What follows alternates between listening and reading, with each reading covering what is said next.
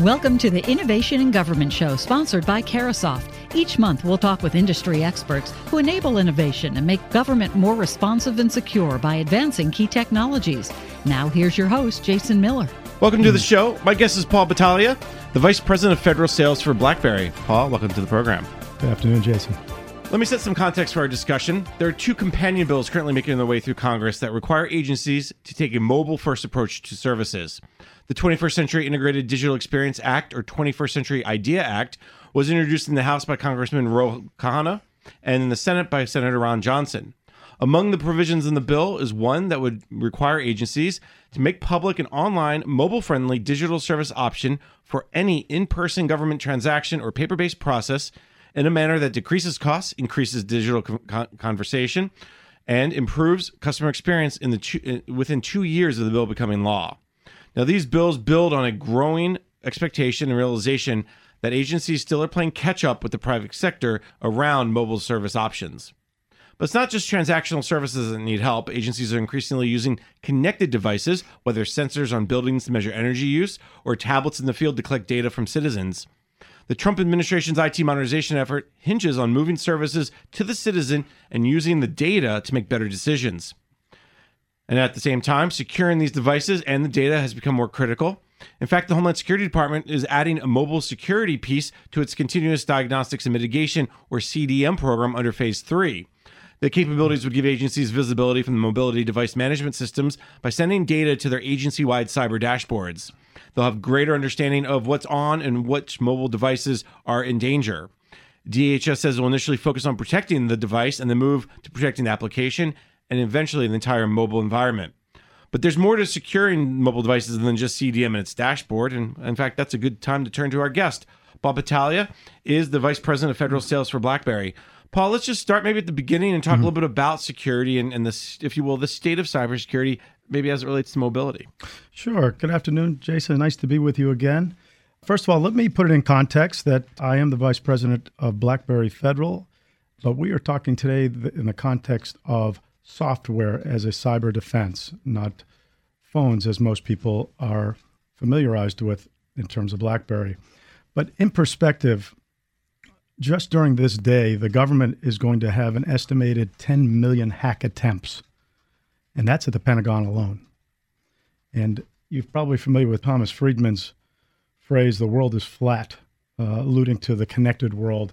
He was referring, of course, to commerce, but it also flattens warfare. And cyber is now warfare, and dozens of countries now currently have or are developing offensive cyber attack capabilities, which is now viewed as the fifth element of warfare after space, sea, land, and air. So the issue for us in terms of defending against this is that no chain is stronger than its weakest link. Mobility happens to be the new frontier for rogue actors, hackers, and adversaries alike. So we have many challenges in front of us. When you talk about the context of that many attempts on our infrastructure daily, the government is big. You talk about congressional reform, but we have slow acquisition processes and very quick to change tools to defend in the war against cyber warfare. So this is a major challenge for our cyber teams. You can't protect against every threat, but I do have to say that our CIOs, our security officers, our cyber teams do an incredible job, and it's a job that's tougher than ever. It's a thankless job. Our experts can't talk about their successes, but one single failure out of those 10 million today will end up on the front page of the newspaper. It's that idea in many ways of proving that something didn't happen. I know that's oftentimes we talk about that in the cyber world is, okay, how do you prove your worth? Well, you didn't get attacked this week. Well, so what? What'd you do about that? I think that plays into this type of discussion that we're having. Indeed. Good news is no news in the cyber atmosphere. And so the issue we have is we have more and more devices getting connected, however. I think it's Gartner estimates now that there are 8 billion devices connected around the world. There'll be 3 times that many over the next 3 to 4 years. And how do we defend against those? It's mobile devices, it's tablets, but it's also things such as air conditioning units, all being connected in government buildings that are connected to our major networks. So our cyber teams have a major challenge ahead of them. They have to be alert as to whether some virus or threat exists in one application on a single phone while simultaneously defending against other ports into firewalls. So it's a very, very big job, very daunting, but it is the new warfare. Future wars are going to be less about military hardware and more about knocking out information bases or capturing information. So you're setting us up to be very depressed, by the way. It's all about cyber warfare, the hackers. That's where I wanted to get us to. So the state of cybersecurity is everything is really scary, but there's hope. So what is our hope? Give us Obi-Wan. Tell us the hope. Well, let's start with the recognition by our leadership that, first of all, this is a government priority. Congress has now given our CIOs more authority and autonomy over federal IT budgets, knowing that most of those budgets now, or a good portion, are going to be put toward cyber defenses. So as our challenges increase, we have to turn more and more of this over to our experts. We have to get more fleet of foot, especially in the government area where we're, again, generally fairly slow. We're a large bureaucracy. So let's talk about all of this in the context of mobility. So mobility, of course, presents an unprecedented opportunity with also unprecedented risk. Phones are portable. They're subject to loss or theft. They store a lot of information these days, right? They're really storage devices, which makes them attractive targets to adversaries, countries, terrorists, organized crime, independent hackers who are now targeting it with malware to compromise the phone. So take an example. You may have a member of Congress who travels overseas as a part of a congressional delegation. Inevitably, a phone gets left in a cab, in a restaurant, on an airplane. That phone possesses all kinds of information. Could be someone from the Intelligence Committee. This is what keeps security officers up at night, is these kinds of scenarios. One thing you bring up here, and I think it's a really interesting example around the congressman or the senator or even just you going to a foreign country and leaving your phone. We think passwords enough. And we also don't think about our phones as something that is being attacked these days. We think our laptops and our desktops. If you think about all the security we've added to those devices over the last few years, the phone, we don't add as much. So maybe talk a little bit about what you're seeing in that respect around, for instance, why the mobile device now is the if you will, the path of least resistance for hackers in some ways. Yeah, the recent data is showing that attacks on mobile devices is going up 20% each year. And that's commensurate with the growth of mobile devices. You talk about in the government, millions of portable devices like this, mobile phones and tablets. But as an example, take last year, we had something called the crack virus that was attacking mobile phones, and in particular Apple phones, iOS-based handsets. And this did not target the hardware on a phone so much, Jason, as it went after the information, the contacts on a phone, any kind of data on the phone became. And you had a military organization, one of our uniformed agencies, in this case the Air Force, happened to protect against something like this by use of containerized technology on the phone. And I'll talk a little bit further about this later on. But they estimated if they had not protected their phones, over 22,000 mobile phones in the hands of Air Force leadership could have been compromised. I think that's a great example. It's very similar to the one we hear about, for instance, the WannaCry virus with the desktops. If agencies hadn't moved off Windows 7 or 8 or whatever they were up to back then, and they would have not closed that patching hole. The other piece of this is not just the phone, as your example, but also the connected devices, more and more connected devices, whether it's sensors for that NOAA National Weather Service are using, or CBP is using on the border, or even just GSA using it on the buildings to measure heat and air conditioning, electricity usage. How are those also becoming more vulnerable? Well, first of all, if we analyze just the hardware that's being used for mobile phones, these are consumer-grade devices, right? We're all used to these. We love them. We're addicted to them, but they're not government-grade security. So when we talk about vulnerabilities on these, there has to be extra layers when we're talking about national security at stake. Again, with attacks up 20% a year, more spyware attacking these phones and seeking out information off these phones, they inherently become more vulnerable. You have, for example, if I were the CEO of, let's talk about it, a private sector example. If I were the CEO of a bank and I have 100,000 employees all accessing my network through their mobile phones, some bring their own to work, some might be issued by the bank. All it's going to take is one rogue application to tunnel in through that phone and perhaps access the network and compromise the security of the bank, right? In government, it's the same thing. We talk about our defense systems. You talk about sensors being out there. And we had one very odd example where a casino outside of government, a casino was hacked into through the aquarium. So there's nothing that's not being connected these days. We've had Fortune 500s attacked through air conditioning systems. Our government faces the same vulnerabilities as we connect.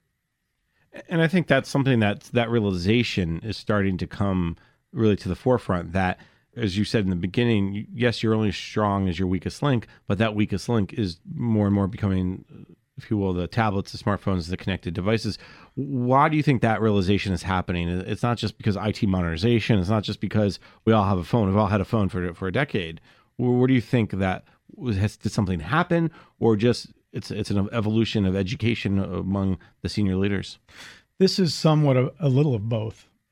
We are, as we have had our own catastrophic attacks. We all know about the OPM attack from a few years ago, attacks on the VA and other installations.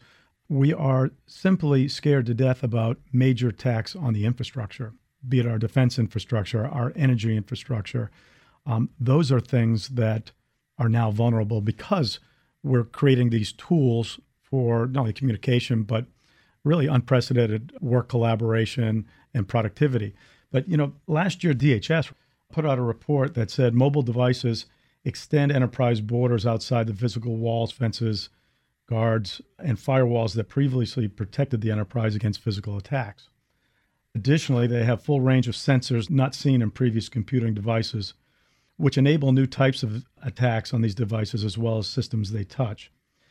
Further, this means that they share many of the same security threats as traditional desktop and laptop computers, and they're also exposed to more threats brought about by their mobility, complexity, and those additional sensors such as GPS.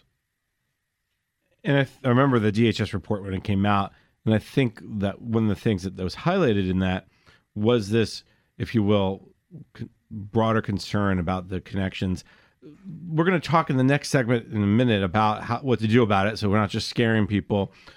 But can you give me a sense of if you're an agency and you're worried about all these different connected devices, is there one type of device or one, I don't mean a brand, obviously, but should I be most worried about tablets, most worried about smartphones? Should I be most worried about these Internet of Things devices? I'm going to touch on it in the next segment, but I believe that success can be achieved through a combination of both technology, but also policy. So it's less about hardware and more about policy enforcement, as well as using, of course, the best off-the-shelf encryption and tools that we have available. All right. You just gave us a great time to take a break and segue us into the next segment. You're listening to the discussion Innovation in Government, sponsored by Carahsoft on federalnewsradio.com and 1500 AM.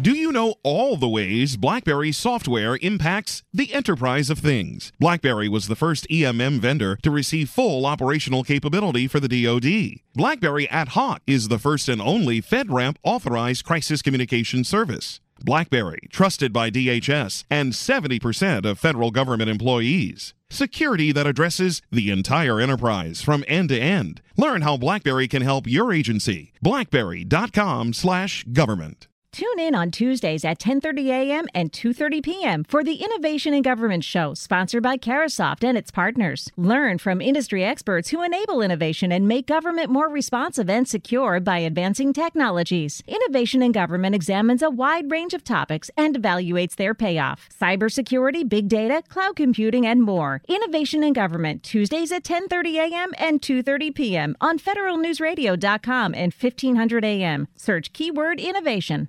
Welcome back. You're listening to the discussion Innovation in Government, sponsored by Carahsoft on federalnewsradio.com and 1500 AM. I'm your host, Jason Miller. My guest is Paul Battaglia, the Vice President of Federal Sales for BlackBerry.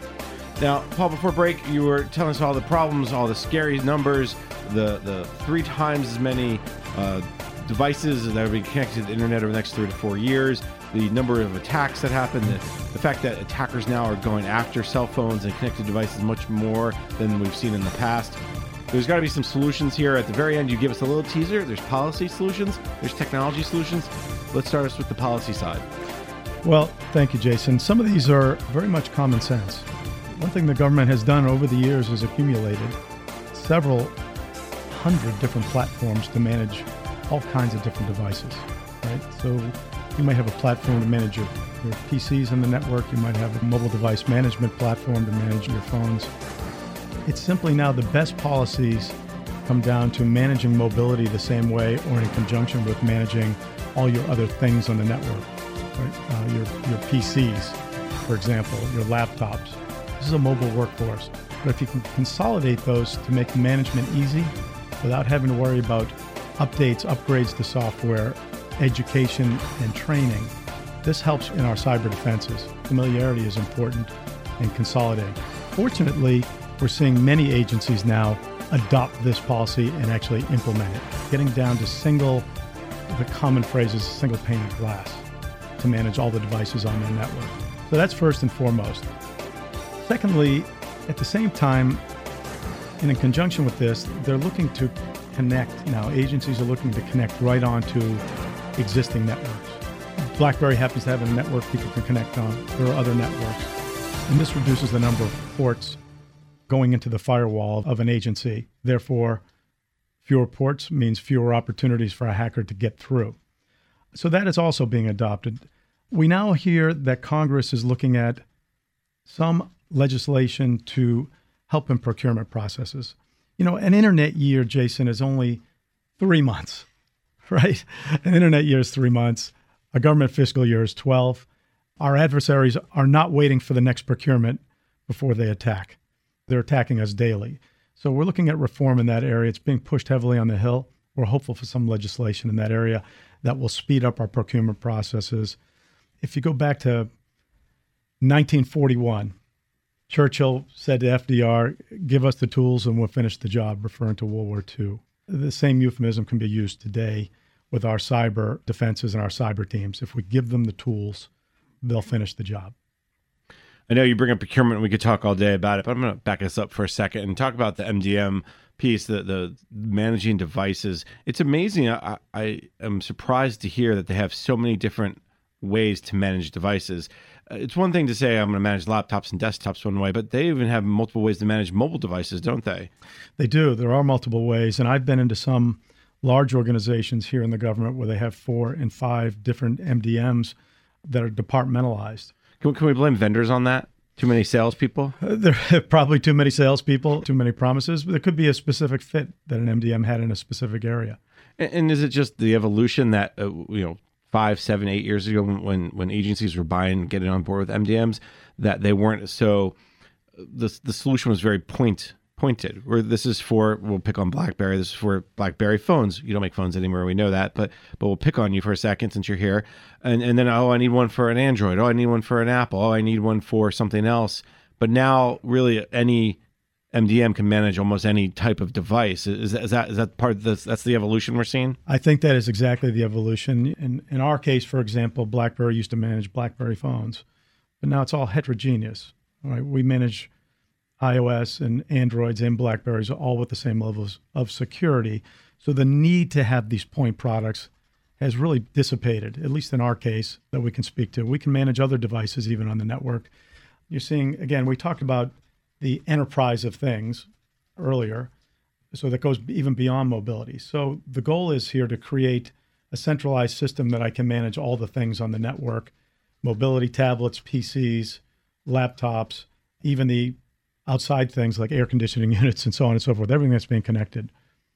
And I know I mentioned in the very beginning of the opening that the Continuous Diagnostics and Mitigation Program was looking down that path too. So I think that you're from a trend perspective, you're absolutely right. The other thing that you talk about as we talk about policy is not just consolidation of the MDM, but you also talk about the training piece and the workforce piece, and that has to be a policy side too.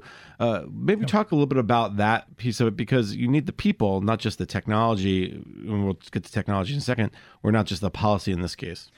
Yeah, in the case of mobility, Jason, the enforcement of policy is critical here. With each new revision of an operating system, say iOS or an Android, we get deeper and deeper encryption. But with millions of phones out there within the government, how do you enforce what level they're at? This becomes critical, right? Hackers become familiar with a certain level of the operating system. They know how to tunnel through it. So it's important that we keep all of our phones up to date to have that encryption embedded. The same thing with applications on the phone. Applications need to be updated for the same reasons. And, the other issue we've been dealing with here in the government, as in industry, is simply talent shortages, right? And the number of people who specialize in this area is not large. It's a growing field. I mean, we have great news coming out of places like the Naval Academy, or the former deputy director of NSA, Chris Inglis, has designed a wonderful curriculum, and it's now the most popular and the fastest growing major at the academy itself. So this is the hope we have, is that we have our best and brightest on this problem now. You bring up this idea of patching, this idea of making sure you're up to date. That's one of the big challenges. They call it cyber hygiene on the desktop. What's happening on the mobile device level is a similar thing. Is there a way to ensure that you can stay up to date with your patches and the latest OS? Well, one of the best tools that is now available are notification tools from the IT department to the users out there. So we can send out now mass distribution text messages to the users in our user base to notify them that they need to be in compliance by a certain date. And then they need to report back to the IT department that they have complied with that request. Again, one of the more important things we can do in terms of, as you call it, cyber hygiene, is keep that operating system up to date. And I think you make a great point to say, it's the weakest link piece. And if I haven't updated my OS in 6 months or 8 months, and all of a sudden a hacker has figured out a way to exploit that OS because and then the company patched it, but you didn't accept that patch, that becomes all of a sudden a huge hole in the network. And that goes back to this idea of VPNs as well. Maybe this is the technology side we get into now. Are there ways to deal with the technology side? Policy first, technology second? Yeah, I think I think the best approach is to deal with them in parallel, right? I guess I meant in our conversation. Yeah. Not just, you're right. Nothing's done by itself. Go ahead, Paul. Agree. There are many things now. Policy enforcement is job one. It's something we can do today. We have great technology, and there are very specific technologies now available to protect a phone, right? I talked about earlier a container on a phone. A container is a specialized area in the phone that was originally designed to separate corporate or government data from personal data on one's phone. But now it is really a security apparatus in the government to protect that phone against rogue intruders. It has bigger levels, deeper levels of encryption in it, and it becomes much more of a challenge to a rogue actor to get into it. So the container isolates the government data, and then it controls and encrypts the use of the sensitive data and has policies to prevent distribution of the data off the phone. And that means, let's break it down to a smaller level. If I'm hacking your phone and I can not only not get into your container, but if I do get into the container, there's still 2, 3, 4 more levels of security in there. That's correct. It's very deep security. It is something that is now thankfully being widely adopted throughout the government. And the containers used to be, in the old days of 3 or 4 years ago, it used to be kind of clunky, kludgy technologies. Now they're not. They're very seamless in the environment. And you can use them, for example, with multi-factor authentication, which I use in my own business life daily. I have 2 ways of that I can get into my corporate email, one through my phone, one through my desktop, but I have to get permissions on both devices before I can do it. So if I lose a phone, or if I have a laptop stolen, for example, someone probably have to be pretty clever to get into my laptop because they don't have the second factor of authentication. You bring up multi-factor authentication. We could probably talk all day about the DoD CAC or the PIV in the civilian sector, but maybe just give me a top-level sense of where two-factor, multi-factor authentication is going as it relates back to mobile devices. Your example is very good. You need 2 phones maybe to get on your laptop, or a second factor to get on your network, but where else can it go with the phone itself maybe? Yeah, well, I think the big thing in the government here is, since you bring up CAC, is for years now, the government, the DoD, has been trying to get rid of the CAC in favor of something called derived credentials, which actually produces your certificate on the phone to show that you are who you say you are. And this has now been adopted in FSMA requirements coming out of Congress, and is now widely adopted in a program called Purebred in the DoD, something we comply with and something most manufacturers are working to comply with. We've written a lot about purebred. It's a very interesting topic. I'm not sure why it has not spread yet to the civilian side, but that's a different discussion. Paul, we're almost out of time. This has been a very fascinating conversation, but before I let you go, we've talked a lot about the problems. We've talked about some longer term solutions. What is something that someone can do today or tomorrow? What is something that an agency, a CISO, can make a difference today to protect their mobile devices? What are a few things that come to mind? Well, one of the areas, there's a powerful technology now out called digital rights management. And this is also, again, thankfully being widely adopted and widely looked at. But essentially, this is a technology that, or a policy coupled with a technology that prevents the next Edward Snowden, right? So we have leaks in the government. You've probably heard about those. Sometimes they're accidental leaks. Sometimes in the case of Snowden, they're not accidental. What digital rights management does, and again, this can be done via a phone, is protects our vital information that's contained on a phone. So a document, for example, vital document, we can put a moat around that document and put specific policies around that document. I may not want that document circulated outside the corporate network, the government network that it's on. So I'll geofence it within that network. I might want to watermark it so no one can take a picture of it. These are all the kinds of things. In the case of Snowden stole documents via a thumb drive. And I can even set a policy now that says this data that you're looking at now cannot be copied to any kind of storage device other than the one that's on. So this is very, very powerful technology that needs to get around the government very quickly. It is being widely adopted. And there's some great use cases on it. Our Air Force is using it now for their flight bag program to protect our fleet, our air fleet, and many other agencies are using it to protect information. But it is widely being adopted, and there is hope now to protect information from leaks. You know, you're making my life as a journalist just a little bit harder by can't take pictures, can't move storage devices. So I'll come back to you on that. Paul, this has been a fascinating conversation. Unfortunately, we are out of time for today. So let me thank my guest, Paul Battaglia, the Vice President of Federal Sales for BlackBerry. Paul, thank you so much for taking the time today. Thank you, Jason. Good to be with you. I'm Jason Miller, and you've been listening to the discussion Innovation in Government, sponsored by Carahsoft on federalnewsradio.com, 1500 AM. For more on this discussion, visit federalnewsradio.com and search innovation. Thank you for listening to the Innovation in Government show, sponsored by Carahsoft on Federal News Radio 1500 AM and federalnewsradio.com. The entire discussion can be found on demand at Federal News Radio, keyword innovation.